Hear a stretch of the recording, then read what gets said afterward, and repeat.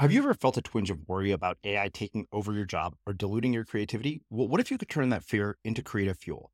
We've just published an amazing new ebook called The 4 Keys to Success in an AI World, and this is more than just a guide. It's a deep exploration into the human skills that AI can't touch, the skills that are essential for standing out and thriving, no matter how much technology evolves.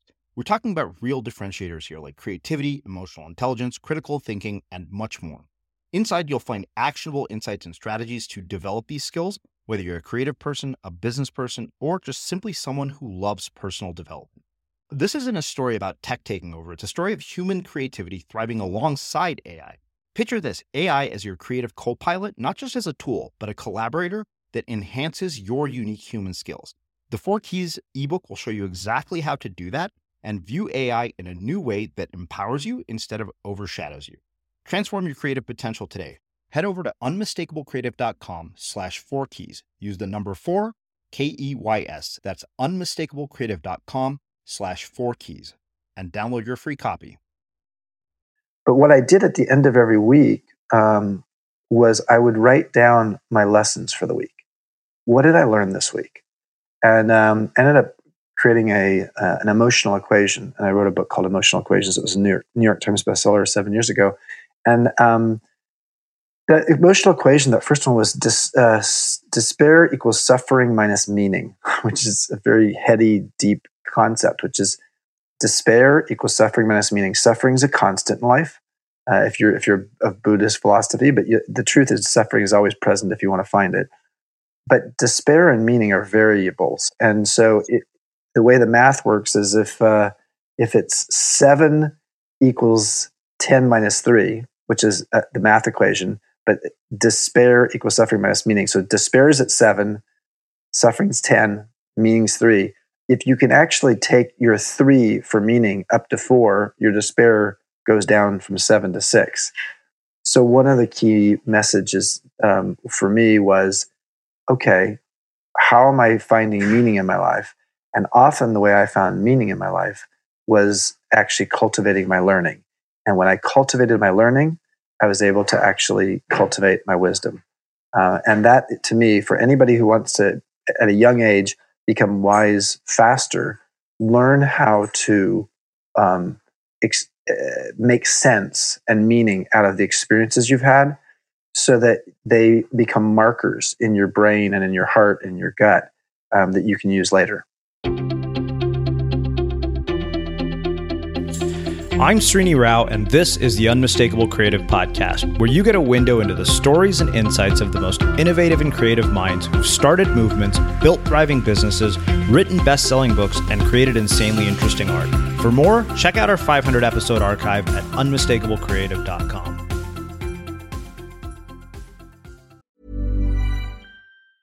Hey, it's Danny Pellegrino from Everything Iconic. Ready to upgrade your style game without blowing your budget? Check out Quince. They've got all the good stuff, shirts and polos, activewear, and fine leather goods, all at 50 to 80% less than other high-end brands. And the best part? They're all about safe, ethical, and responsible manufacturing. Get that luxury vibe without the luxury price tag. Hit up quince.com/upgrade for free shipping and 365-day returns on your next order. That's quince.com/upgrade. Hey there, it's Michelle Norris. I'm host of a podcast called Your Mama's Kitchen. When I travel, I'm usually looking for a way to find a taste of home when I'm not at home. And one of the things I love to do when I am at home is entertain. And Airbnb allows me to do that. When I was in California recently, I rented a house that had a great kitchen. And when we were sitting around the table, we were all thinking, we're in someone else's house. Someone could be in all of our homes as well. If you have a home, but you're not always at home, you have an Airbnb. Your home might be worth more than you think. Find out how much at airbnb.com/host. I'm Sandra, and I'm just the professional your small business was looking for. But you didn't hire me because you didn't use LinkedIn Jobs. LinkedIn has professionals you can't find anywhere else, including those who aren't actively looking for a new job, but might be open to the perfect role, like me. In a given month, over 70% of LinkedIn users don't visit other leading job sites. So if you're not looking on LinkedIn, you'll miss out on great candidates like Sandra. Start hiring professionals like a professional. Post your free job on linkedin.com/people today. Cool fact, a crocodile can't stick out its tongue. Also, you can get health insurance for a month or just under a year in some states. United Healthcare short-term insurance plans, underwritten by Golden Rule Insurance Company, offer flexible, budget-friendly coverage for you. Learn more at uh1.com. Millions of people have lost weight with personalized plans from Noom. Like Evan, who can't stand salads and still lost 50 pounds. Salads generally for most people are the easy button, right? For me, that wasn't an option. I never really was a salad guy. That's just not who I am. But Noom worked for me. Get your personalized plan today at Noom.com. Real Noom user compensated to provide their story. In 4 weeks, the typical Noom user can expect to lose 1 to 2 pounds per week. Individual results may vary. As creators, we're always on the move. Whether it's a live podcast event, a pop-up shop, or a workshop, we're constantly interacting with community, and that's where Tap to Pay on iPhone and Stripe comes in. Imagine this. You're at a live event, a listener loves your merch, or a participant wants to sign up for your course on the spot. With Tap to Pay on iPhone and Stripe, you can accept their payments right there and then, right from your iPhone, so there's no extra hardware or no delays. Total game changer. It's not just for creators. Any business owner can do this. It's about making transactions smoother and much more personal, growing your business in your way. We've been using Stripe for our products and courses for a long time, and now with Tap to Pay on iPhone, you can take your business to the next level too. So visit stripe.com/tapiphone to learn more. Remember, folks, with Tap to Pay on iPhone and Stripe, your business is always at your fingertips. Chip, welcome to the Unmistakable Creative. Thanks so much for taking the time to join us. It's great to be with you. Yeah, so I actually have known about your work for quite some time. I know that Seth Godin has referenced it in his own work. And of course, we know you for what you do at Airbnb and now this new book, which we will get into. But before we get into all of that, I want to start by asking you, what did your parents do for a living and what impact did that end up having on the choices that you've made with your life and your career? That's interesting. Thanks for the question. They both are very meaningful to me. They're both 80 years old. Actually, my dad's 81 now. My mom was actually a teacher, and then when she had 3 kids, she became sort of the classic stay-at-home mom and volunteer in different activities in the community. My dad was initially more of just a traditional business leader in large companies, McDonnell Douglas, Union Bank, places like that. And then in his mid-40s, he decided to start his own company with his childhood friend, and it was a real estate investment company, doing a little bit of real estate development and real estate investment. And I would just say that the impact my dad's choice had on me was it was a really hard thing for him to do in his mid-40s. He had 3 kids, 2 of them in college, or actually 1 in graduate school, 1 in college, and he was really at a state where it was a fragile time financially for him to basically cut ties with the corporate world. So I think it taught me that, God, if you're gonna go and go out and do something entrepreneurial, do it earlier as opposed to midlife or later. Not to say that you can't do it any time in your life. You should, if you're passionate enough about it. So I ended up starting my company at age 26, which was a much more appropriate time to be able to be poverty-stricken. Your mom being a teacher, I know that you went to Stanford with Seth Godin. You work at a place probably surrounded by people who are educated. What did that teach you about education, and how did that inform your perspective on where we're at with our education system today? Well, my mom's always been. She's helped me to see that reading is such a fundamental way to learn, and we all have different learning styles. And I definitely enjoy reading and writing as one of my learning styles. I do think that the big change compared to, say, when my mom got her degree, her teaching degree, and when I was younger, is the pace of change in the world and the need to continue to be a lifelong learner is like never before. And so I do believe that I've sort of upped the ante relative to my mom in terms of how much I am a voracious learner. This is part of the reason I could, at age 52, with zero tech experience, join Airbnb and be open to it, because I was open to being the dumbest person in the room a lot of the time.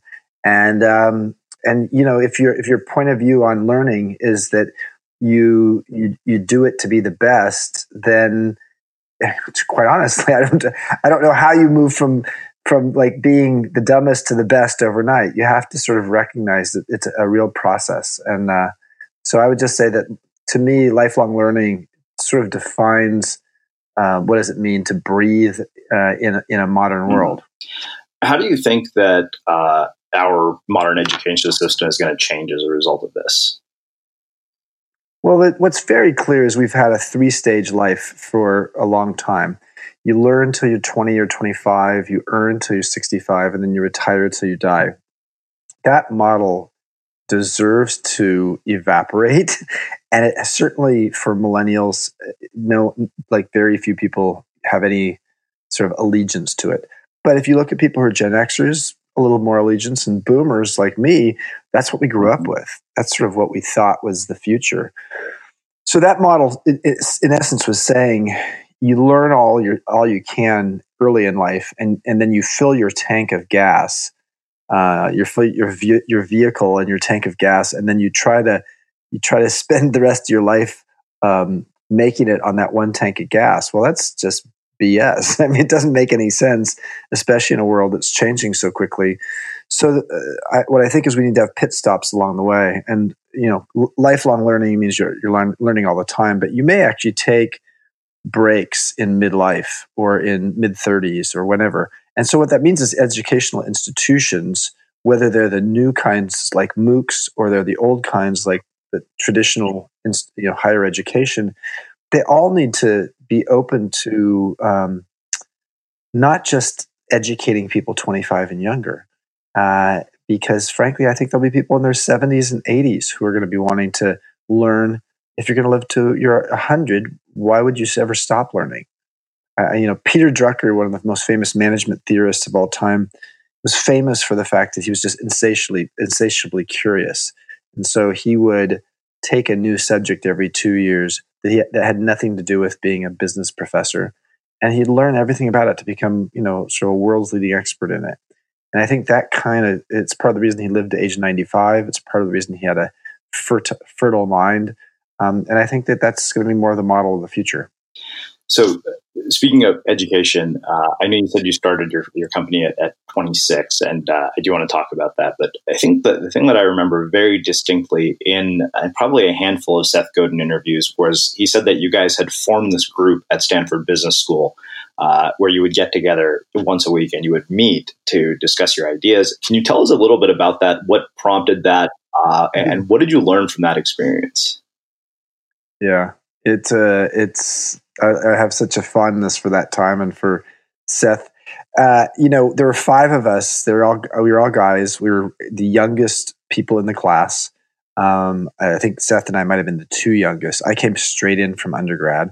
So I was 21 years old when I started Stanford Business School, which is, not just unheard of now. It was unheard of then too. It was just really unusual. I had taken some time off as an undergrad. I had some extra AP credits, and so it allowed me to work as an undergrad. So we were the young people in the class, and our classmates made us feel that way. They often actually told us that they were very interested in having us speak less because we really didn't have much to offer. And so So it's sort of like we became sort of each other's best friends because like we sort of were of the mindset that we could maybe we could actually help tutor each other, and that's a little bit of what we did. Is we all 5 of us had a very entrepreneurial streak in us as well. So quite often what we would do is we would talk about some of our entrepreneurial ideas and share those ideas, and then just bounce the ideas around. And then ultimately Seth and I wrote a book.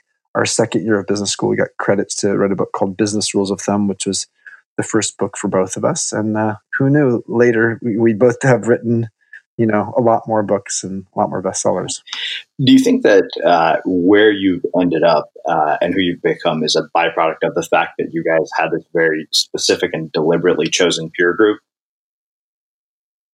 I don't think that peer group or that particular way that we learned together necessarily created me for who I am today. I think it's actually more evidence of who I was then and who I have always been. So I don't think that actually sort of leapfrogged me in any way. I do think the idea of group learning and having a group of people sort of feed off each other in a way where we were all vulnerable, we were all hungry, we were all foolish. I think that we all had that sense of robust appetite for imagining, entrepreneurial ventures, and that kind of ecosystem when you're surrounded by people who are supporting your dreams, your hopes and your dreams, is valuable, in all kinds of environments. And I think it helped foment my interest in ultimately starting a company 2.5 years out of business school. So 2.5 years out of business school, I remember when I was 26 years old, the idea of doing something like starting a hotel chain would definitely never have occurred to me. I wouldn't have even known where to start. What do you think it is about you that made you have the audacity to say, you know what, I can do this, and I'm 26. And what, if any, were the challenges that you faced initially to get it off the ground? Well, it's sort of like my friends, the three founders of Airbnb, who were 26 and 24. The three of them, when they started, they didn't know what they didn't know, and similarly, I didn't know what I didn't know. And I think that that can actually be a positive at times, because your fears can paralyze you. But I think the key was to actually, in both my case and their case, is to quickly surround myself, and they surrounded themselves with people like me, and I surrounded myself with people like, 15 years older than me, who understood the hotel business a lot better than I did. I mean, the beautiful of it is the audacity of the ideas we had. Me as a boutique hotelier, the founders of Airbnb as a home sharing company, had a lot to do with the fact that we were not weighed down by the historical baggage of our knowledge of the industry.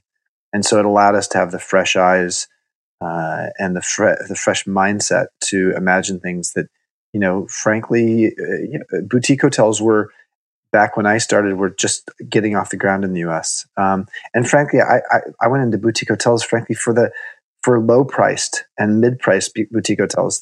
Most of the boutique hoteliers who got off the ground at that time, Ian Schrager and Bill Kimpton, were going after high-end customers. I was going after to the economy and mid-price customers.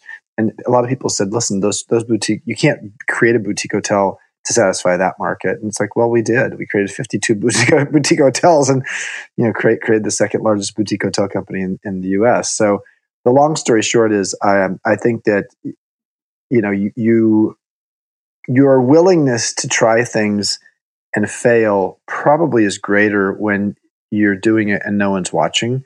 And no one was watching the three founders of Airbnb when they started, and no one was watching me as a 26-year-old buy a broken down no-tell motel in the inner city of San Francisco. Other than the few investors I'd cobbled together, most people had no idea what this guy was doing.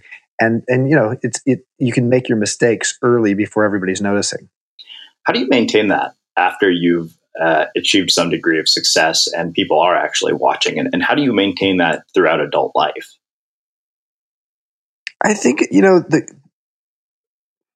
this is what I talk about in my book. So, I really believe that the book's called Wisdom at Work, The Making of a Modern Elder. And the premise of the book is that as you get older, you still can retain that sense of being the intern.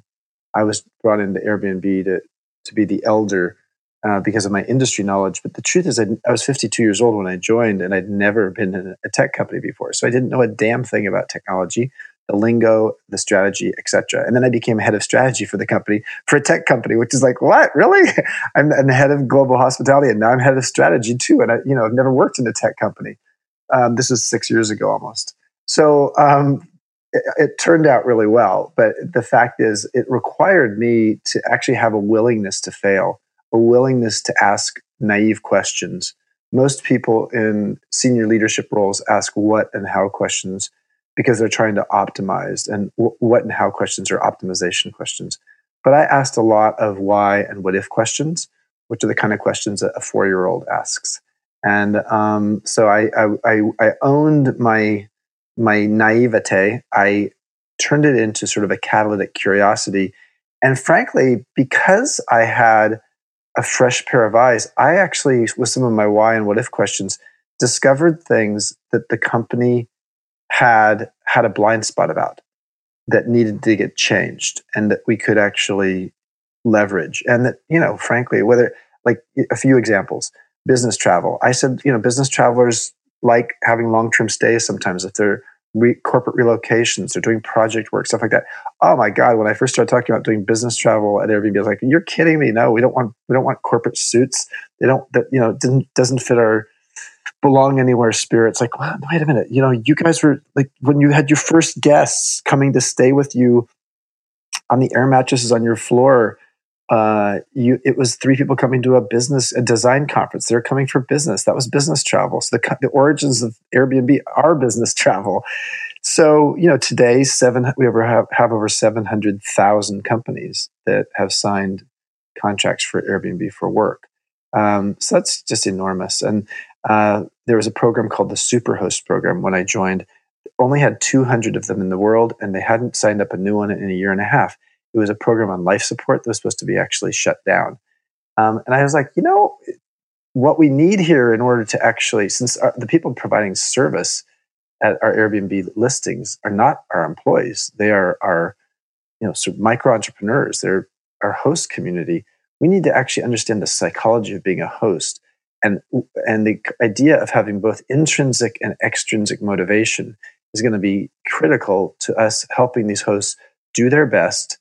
And if the hosts are doing their best, we're improving the quality on the platform. And so we took the Superhost program and completely remade it. And there are now 600,000 hosts 600,000 Superhosts on the platform. And it's a measure of quality, and it's something that that our guest community appreciates because it helps them know, okay, I have a little bit more confidence in someone who's a Superhost. Or thirdly, the peer-to-peer review system that Airbnb had was very much like Yelp or TripAdvisor, which is great, and it allowed you to read other people's reviews, but it actually had some tragic flaws in it that led to a lot of retribution and to some people not actually using it. And so I came in and asked some why and what if questions. And next thing I knew, we were changing the peer-to-peer review system in some fundamental ways that actually got it to be a lot better, such that now 70 to 75% of our hosts and guests review each other, which is shocking because in the hotel industry, which I know well, only 5% of people actually, guests, fill out an online review form. So that kind of instantaneous feedback loop is so valuable as a means of Airbnb improving guest satisfaction throughout our whole system. So long story short is those are 3 specific examples of where I was naive. I had a point of view that came, frankly, from asking a why or what if question that led us to doubling down on 3 different programs that have been very successful in the company. Wow. So in the book, you basically distill this into a couple of forms of wisdom, and you actually go through a number of lessons. And these things stood out to me. You talked about good judgment. You said the more we've seen and experienced, the better we can handle problems as they come in stride. Unvarnished insight, emotional intelligence, holistic thinking, and stewardship. Are those things things that come about as a result of just experience and having been around for so long? And how do you cultivate these things on a regular basis? Yeah, the thing that's interesting, and I write about in the book, is that there's very little evidence that wisdom and age are correlated, which is sort of a sad and shocking fact. And so so it's interesting. I'm writing a book about wisdom at work, and I'm an older person in a younger workplace. So I think people naturally say, okay, well, the wisdom all resides with the old people. That's not true. But here's the other fact. People who actually cultivate and harvest their wisdom over the course of a lifetime do get wiser with time. So while the average person is not cultivating and harvesting their wisdom, those that do it can be wiser at age 55 than they were at 25. And I can say quite definitively, the decisions I make today, at age almost 58, are better than the decisions I made at age 25 in general, because I actually have developed this pattern recognition. pattern recognition is a definitive part of what wisdom offers. And pattern recognition is basically understanding something from the past, seeing something, having the instinct, maybe the gut instinct, maybe it's conscious, maybe it's unconscious, that you can see, I've seen this before, and using that I've seen this before mentality to say, it's influencing my decisions moving forward. So how do you harness that? Well, I think absolutely doing sort of after action reviews, which is something we did at Airbnb, which was a way for us to sort of say, after we had done some big project or launched something, what did we learn from it?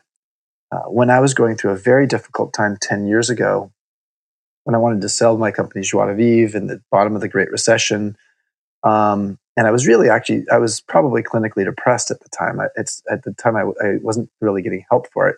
I probably should have been. But what I did at the end of every week was I would write down my lessons for the week. What did I learn this week? And ended up creating an emotional equation. And I wrote a book called Emotional Equations. It was a New York Times bestseller 7 years ago. And the emotional equation, that first one was despair equals suffering minus meaning, which is a very heady, deep concept, which is despair equals suffering minus meaning. Suffering is a constant in life, if you're of Buddhist philosophy, but the truth is suffering is always present if you want to find it. But despair and meaning are variables, and so the way the math works is if it's 7 equals 10 minus 3, which is the math equation, but despair equals suffering minus meaning. So despair is at 7, suffering's 10, meaning's 3. If you can actually take your 3 for meaning up to 4, your despair goes down from 7 to 6. So one of the key messages for me was, okay, how am I finding meaning in my life? And often the way I found meaning in my life was actually cultivating my learning. And when I cultivated my learning, I was able to actually cultivate my wisdom. And that, to me, for anybody who wants to, at a young age, become wise faster, learn how to make sense and meaning out of the experiences you've had, so that they become markers in your brain and in your heart and your gut that you can use later. So you alluded to dealing with depression, and I think that you look at the world today, and we're seeing sort of a rise of mental health issues across the board. From celebrity founders to people like Anthony Bourdain committing suicide. I wonder, one, how did you get out of it, and what role do you think that the world that we live in terms of technology and social media and all that plays in the issues that we're dealing with? Well, it's there are a lot of external influences. There always have been. There are a lot of people in depressing. You could have been a pioneer going across the prairie and having people die because they didn't have food, and that could lead to depression. But generally speaking, and this is sort of an odd thing to say, but depression, the way we understand it in the modern world, is often a sort of first world phenomena. It doesn't mean that people aren't depressed in sort of third world or developing countries. Of course they are. But in some ways, when people are in a state where it's very survival driven, being depressed actually puts your survival at risk. And frankly, in a survivalist culture, you may not live very long in that way. But in a modern culture, you can. And therefore, I think we have to look at, in the modern culture, what are the things that actually influence that? And there's so much evidence empirically that how we see ourselves relative to other people has an enormous influence on our happiness. Famous studies long ago, not that long ago, maybe 10, 15 years ago, about if people were asked if you could make $50,000 a year, but you're making more than your neighbors, or $150,000 a year and you're making less than your neighbors, which would you choose? And on average, people chose the $50,000 a year, because from a relative perspective, you were making more than your neighbors. So someone could put themselves mentally in the place of thinking that means, okay, maybe I'm living in rural Mexico.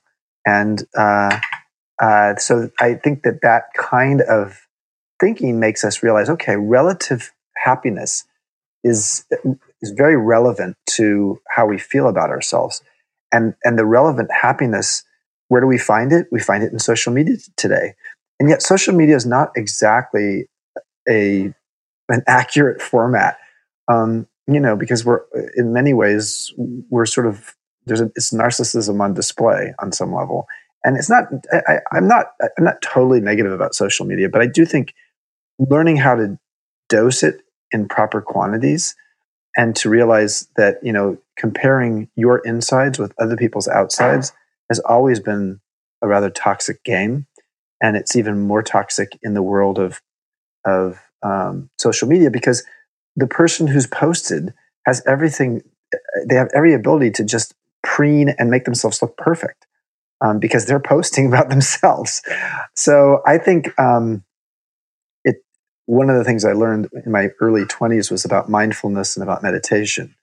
And for me, meditation has been probably the godsend for my mental health, and especially in times when I have felt maybe some depression. Meditation takes me inside.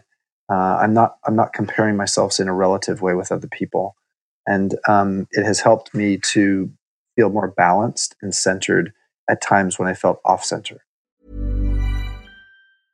Small details are big surfaces. Tight corners are odd shapes. Flat, rounded, textured, or tall. Whatever your next project, there's a spray paint pattern that's just right. Because Rust-Oleum's new Custom Spray 5-in-1 gives you control with 5 different spray patterns.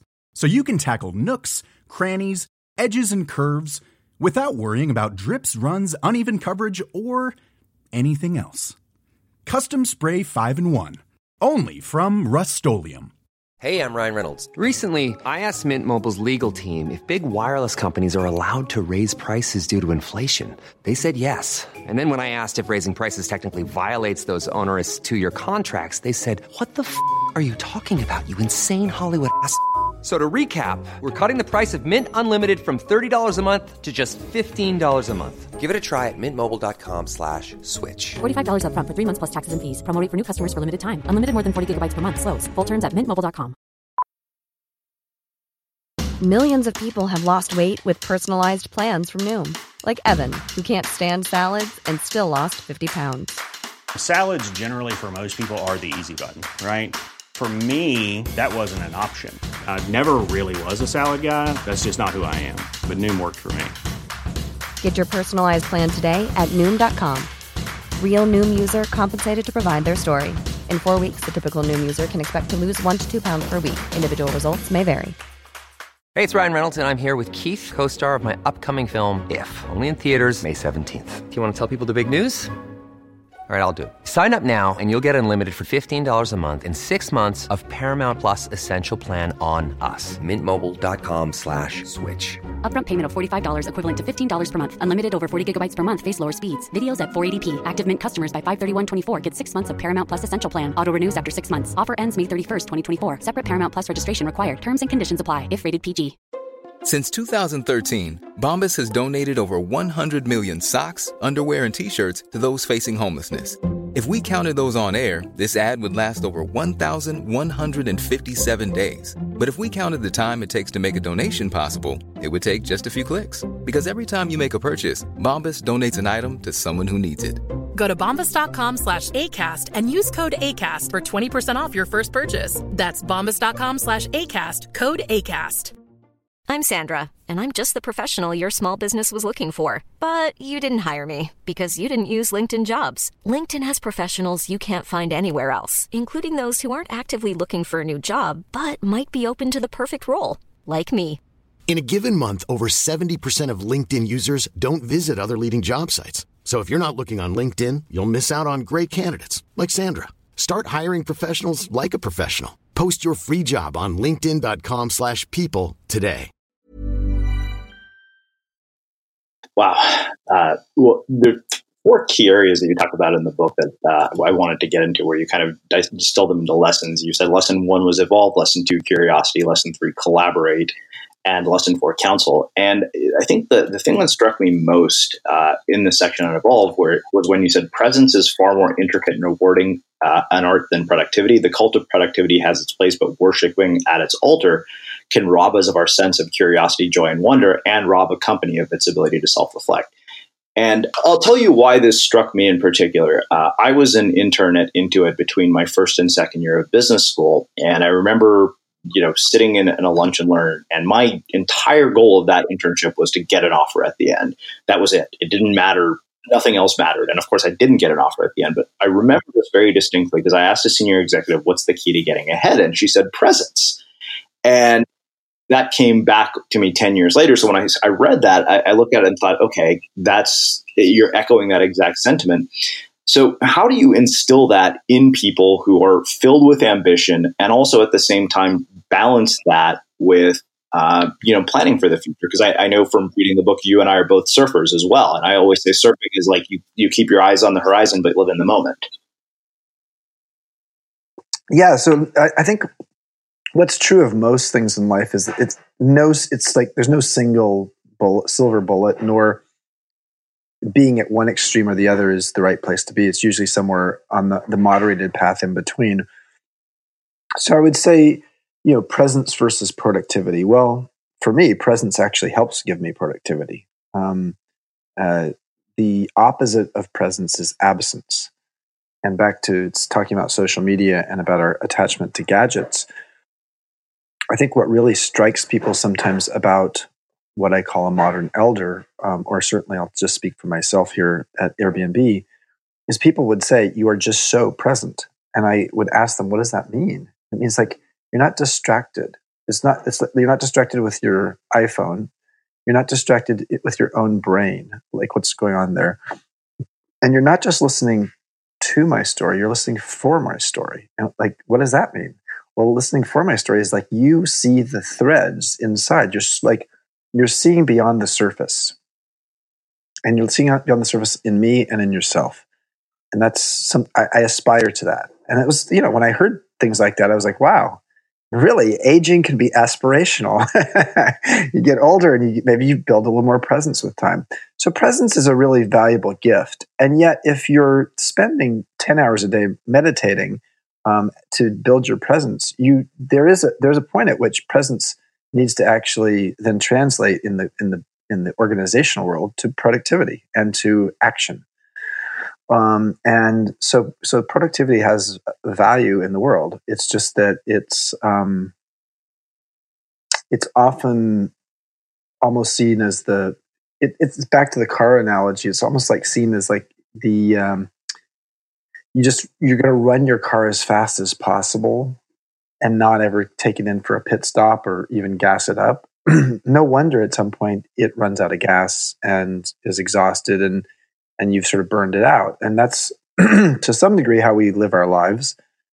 It's certainly mine. I listen, I'm a type A person. And when it comes to surfing, there's two ways of being in my life. And it's either you're in the attain mode or you're in the attune mode. And when you're in the attain mode, it's usually conquest. It's usually very type A, etc. And I spend a lot of my life that way. So I'm I'm not like floating on air here. When I try to attain in yoga or in surfing, it's really hard. But when I get into the attune mode, which is frankly attuning and harmonizing myself with my surroundings or with my body or with the wave or with a team, when all of that's happening, I'm in a place where I'm able to ride that wave. And so I think the key in life is to be able to determine when does it make sense to be in the attain mode and when does it make sense to be in the attune mode. And those two differences, those two ways of being can serve you both. But you just need to know when's the right time to be in one versus the other.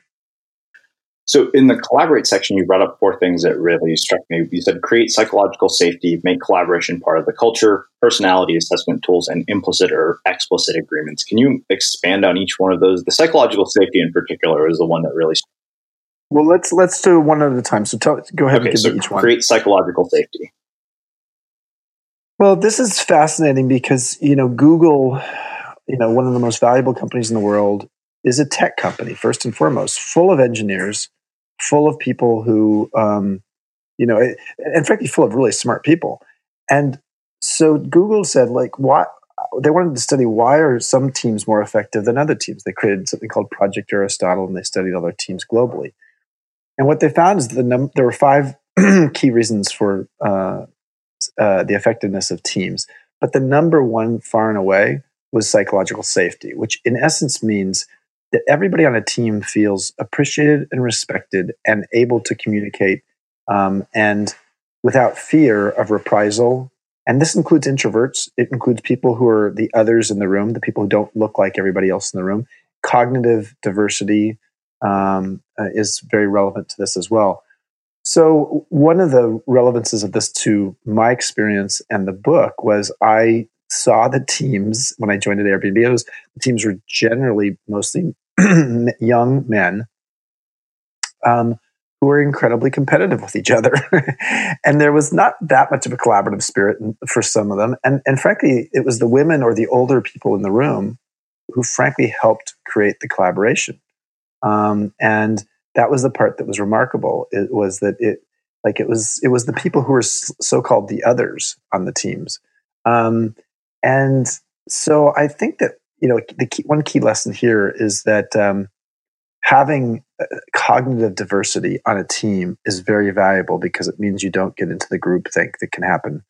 And so that's my thoughts on psychological safety. What do you say to somebody who doesn't feel like they're in a situation where they have psychological safety? Because I can tell you from the bosses that I worked for that I pretty much gathered that, okay, me and the corporate world are never meant to be again.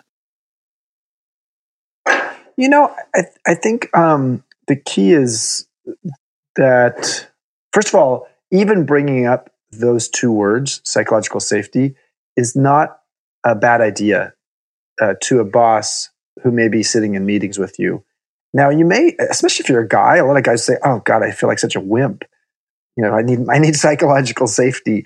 The point of this is not to say that you're a wimp or that somehow you're fragile. It's actually to say the environment that is set by whoever's leading the meeting can have an enormous influence on people doing their best work in the meeting.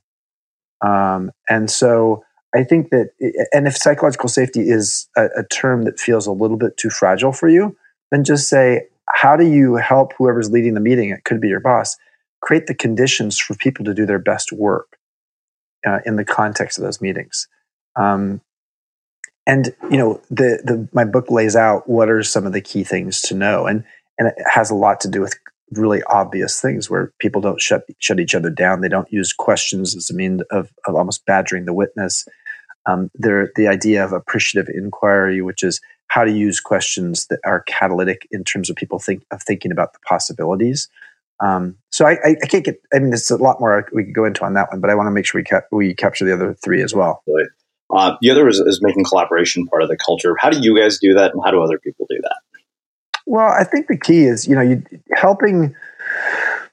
There's a very interesting narrative in the media about the sort of the lone tech genius who just sort of does it on their own, and as if Steve Jobs just did it all on his own, and Mark Zuckerberg did it all on his own. No, it's always been collaborative. There may be breakthroughs, and there are geniuses who do come up with an idea that actually is catalytic to an organization.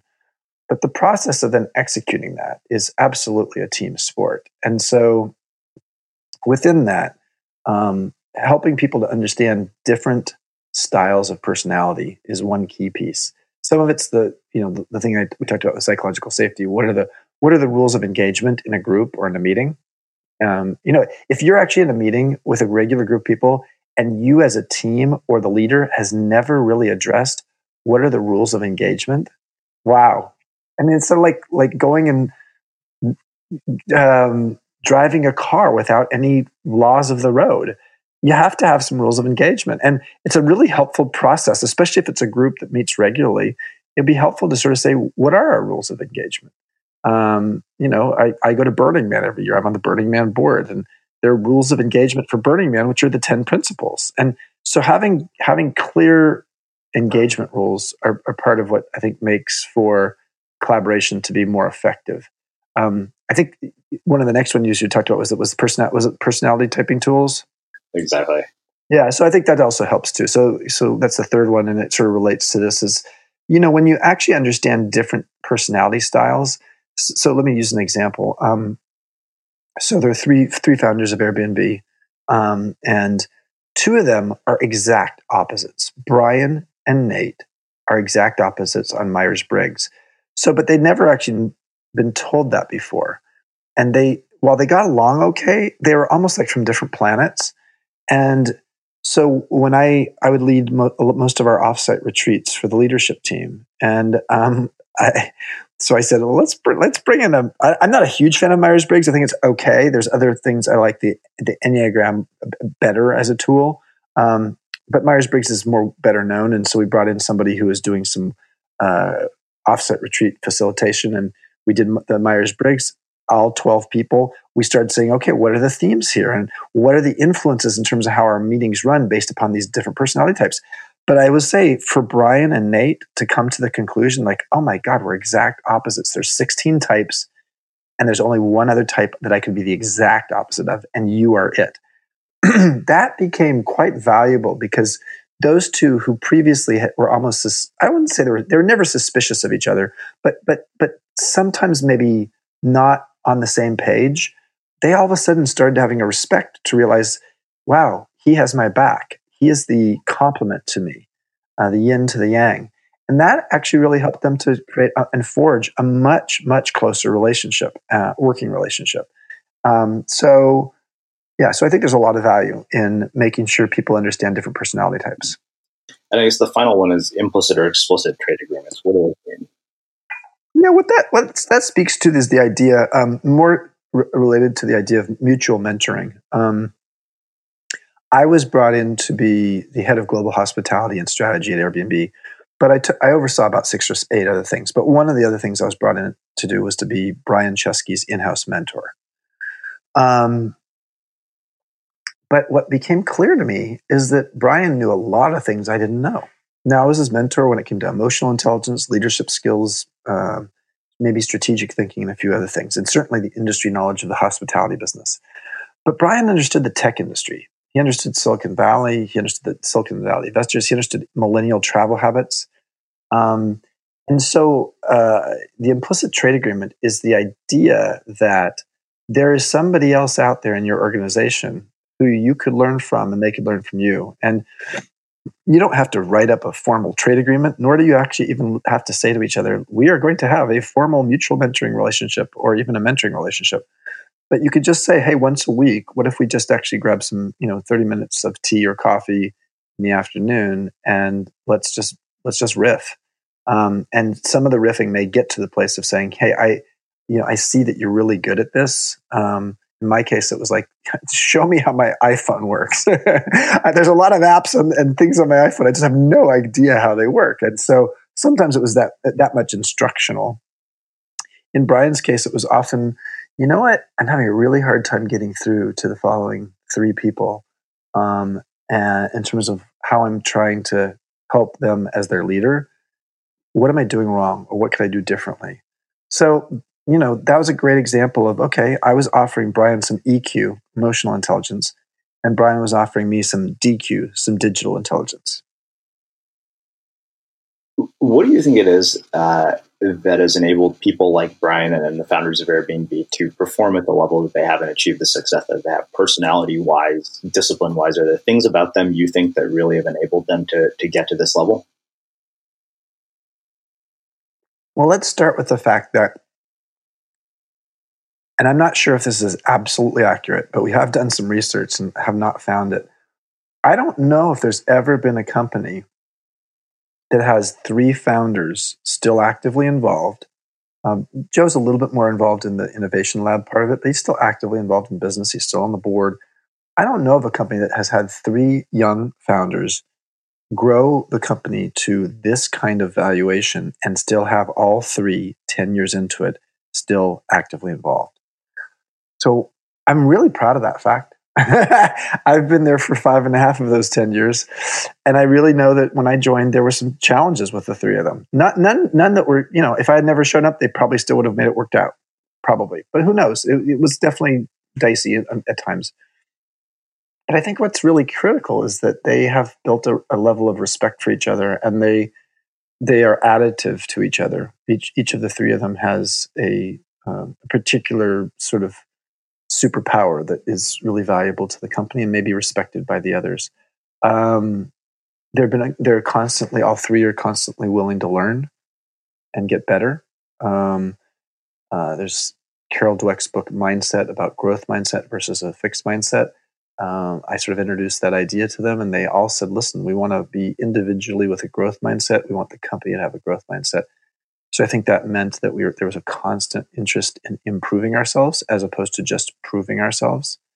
So I think there's a lot of factors. Clearly the business, it helps when your business is doing well. So, the Airbnb had a very difficult first 2 years. And then by about 2010, really started to take off. And 2011 is when it really hit in a bigger way. I joined in early 2013. So by the time I joined, it was already, a fast growing and rocket ship, but it was, still only about 1.5% to 2% of the size of it is what it is today. So I want to ask you a few more questions about work and sort of success. You said we still have an industrial era mentality toward productivity. How many quality widgets an employee can produce quickly for the lowest potential overhead?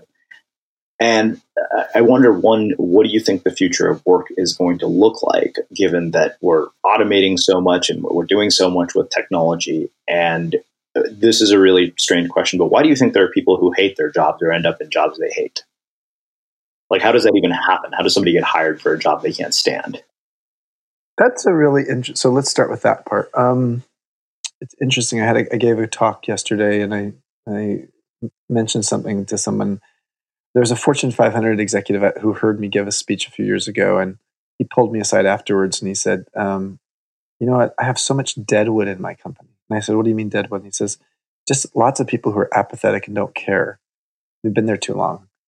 And I said, "Were they deadwood when you hired them, or did they become deadwood while you were their leader?" The fact that they're deadwood is like, you're almost blaming it on them, but I would say take some responsibility.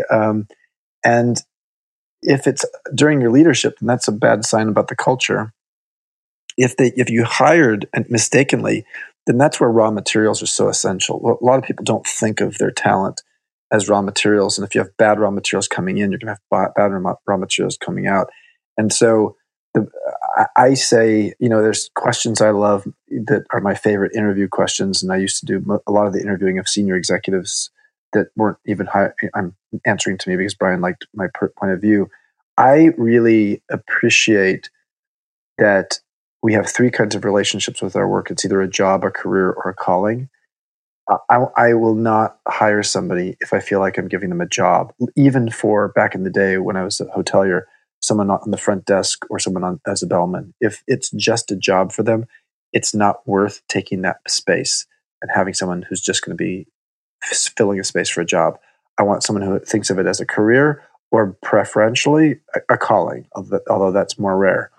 And how do you find that? Well, you ask questions. Like the question I love to ask for people who are going to be on the front desk of our hotels, is, who are in the service business, is tell me about something you did for someone else in the last month where you were providing a service to somebody that you didn't have to provide, or you just gave something to somebody.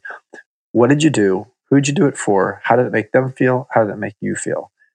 And the qualitative way of how they answer that question in terms of enthusiasm, just the level of, do I hear a passion, has an enormous influence on whether we would hire that person, even if they already had all this beautiful Four Seasons background, all that stuff.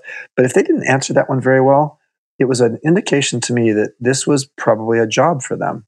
And what I really want to do is I don't want to have an accountant on the front desk of a hotel because they like being behind the scenes. They're introverted and they like doing numbers. That's not who the person on the front desk of the hotel is going to be. Somebody who loves providing service, loves providing hospitality, loves making people happy. And for all those reasons, I think the quality of the questions we ask people, and the key of making sure that you are hiring people who fit with the core values of your company and the culture are really essential. And I like core values more than culture. The risk of saying it, you want people who are the culture is that you just get all the same people who look the same. Core values is a little bit deeper than that. It's interesting as we were talking about it from the hiring side. I think we want to look at it from the side of choosing. And the reason this is fresh in my mind is because I'm working on a section for a new book proposal about passion and the fact that we have this sort of idea of blindly following a passion that we know nothing about. And I realized how many times in my life I'd done that without actually thinking of what is this going to be like day to day, and am I actually engaged in this thing that I'm doing? Mm-hmm. Yeah. I mean, listen, we can become robots. That's for sure. I don't know if I have much more to offer on that other than to say that, the thing I will say that's an interesting observation. Someone recently said to me, an executive recruiter who's probably maybe the best in the world.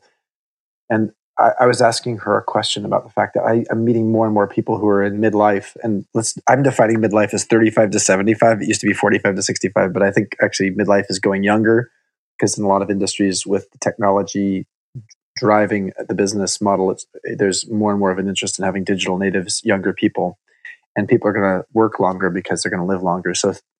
So I said, like, people in midlife, 35 to 75, there's a lot of them feeling like, wow, they're too old. How do they hide their age, is what I asked her. And she said something just so beautiful. She said, truly, assuming you can get your foot in the door, that's the challenge. Sometimes they just weed you out because your alma mater, your graduation year from college is too long ago. I mean, which is literally, companies that do that are actually doing something illegal. That's discrimination. The fact is, she said, when someone's curious and they're passionately engaged in what they do, their wrinkles evaporate. And so what, in essence, she was saying is, when someone's got the right kind of energy and they're really involved, you lose track of their age. And so I think that's a really important part of how I interview people too, was like, do I get this person's pulse? And if I actually don't get their pulse, if I don't really get their energy, then I want to explore it further. And if ultimately, they may be the best in the world, but if something doesn't feel right quite energetically, my favorite question is, what's the number one way you're misperceived in the workplace? And that's almost a trick question. It's like people have to say, wait, misperceived, huh? So I'm this way, but people perceive me that way, and it's a helpful question because it forces people to show their level of self-awareness and their level of emotional intelligence for how other people see them too. And it also allows them to tell you how they have adapted to try to address that issue. Well, I have two final questions for you. I know you got to get going here. So you said one thing I've learned is that living richly is less about the net worth on your bank statement and more about the value of the lessons who offer those who want to learn. You have to offer those who want to learn from you. And that struck me particularly because my first thought was, well, yeah, that's easy for you to say. You're high up at Airbnb, you've sold a hotel company, but I wonder, how is that? But I've always believed that. What I was going to ask you is, has that perspective changed over time? How do you value money and success? And how has that changed with age? And then given, that we're seeing such a large amount of inequality, what do you think of all that? Well, I think it goes back to something we talked about early in this conversation, which is, I think that how we see ourselves relative to other people is an important marker, but probably way too important. We at a very young age, we're taught too often that sort of benchmarking versus others is the way we determine whether we're successful or happy. And I can tell you, when it comes to happiness, it's not true. Markers versus other people, whether it's how many zeros you have in your bank account, or whatever it is, what your title is, usually doesn't actually create happiness. It might create the sense of success. The problem with our culture is that we've sort of built the model of success creates happiness, and it's really the opposite. More often, happiness creates success. And it's part of the reason I went to Bhutan 10 years ago to study the Gross National Happiness Index. And I gave a TED talk about it because I wanted to just say, well, not happiness is an intangible metric, but a really interesting one. And could companies create the conditions for people to be happy, and therefore, through that happiness, maximize their success? And Tony Hsieh at Zappos, sort of studied me with Peak and really loved that, my book Peak, which I wrote about 10 years ago. And there's a lot of companies now that have, and frankly, a whole Harvard Business Review issue dedicated to the idea that happiness in an organizational context is an incredibly correlated with success. And so I think that if that's true in an organizational context, of course, it's true on a personal context as well. Well, I have one final question for you, which is how we finish all of our interviews at the Unmistakable Creative. What do you think it is that makes somebody or something unmistakable? When they've somehow tapped into like whatever it is inside themselves that is just sort of their gift that they have to give to the world. And some people don't figure that out to their 50s or 60s, and others figure it out when they're 5 years old. But once you start to really tap into that, and then you sort of say, at what can I be world class, and how do I invest in that? It really gives you the opportunity to frankly tap into the thing that is going to differentiate you, be your legacy, and frankly help you to be more successful. Well, I think that makes a really fitting end to a really insightful conversation. Where can people find out more about you, your work, and the book?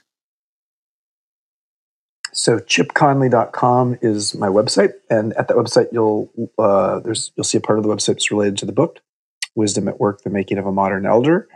You'll also see the Modern Elder Academy, which is at modernelderacademy.org, which is part of the Chip Conley site, which is the new the world's first midlife wisdom school that we've created in Baja California on the coast, 3-acre campus. And you'll be reading more about that because it's actually getting a lot of attention. Very cool. Awesome. I can't thank you enough for taking the time to join us and share your insights with our listeners. Yes, what a joy. I appreciate the great questions. Well, thank you very much. And for everybody listening, we'll wrap the show with that. Thank you for listening to this episode of the Unmistakable Creative Podcast. While you were listening, were there any moments you found fascinating, inspiring, instructive, maybe even heartwarming? Can you think of anyone, a friend or a family member who would appreciate this moment? If so, take a second and share today's episode with that one person, because good ideas and messages are meant to be shared.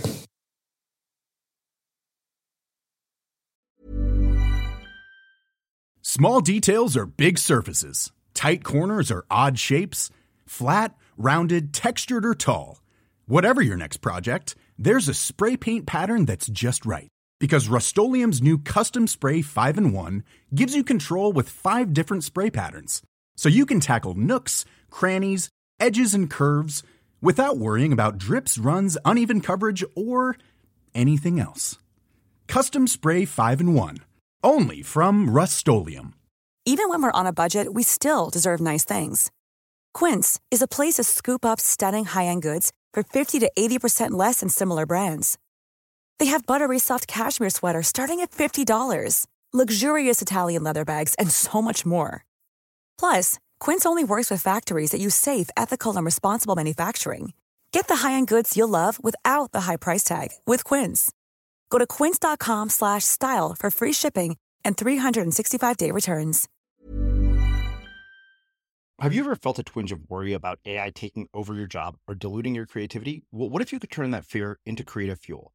We've just published an amazing new ebook called The 4 Keys to Success in an AI World, and this is more than just a guide. It's a deep exploration into the human skills that AI can't touch, the skills that are essential for standing out and thriving, no matter how much technology evolves. We're talking about real differentiators here, like creativity, emotional intelligence, critical thinking, and much more. Inside, you'll find actionable insights and strategies to develop these skills, whether you're a creative person, a business person, or just simply someone who loves personal development. This isn't a story about tech taking over. It's a story of human creativity thriving alongside AI. Picture this, AI as your creative co-pilot, not just as a tool, but a collaborator that enhances your unique human skills. The 4 Keys ebook will show you exactly how to do that and view AI in a new way that empowers you instead of overshadows you. Transform your creative potential today. Head over to unmistakablecreative.com/4keys. Use the number 4, KEYS. That's unmistakablecreative.com/4keys and download your free copy.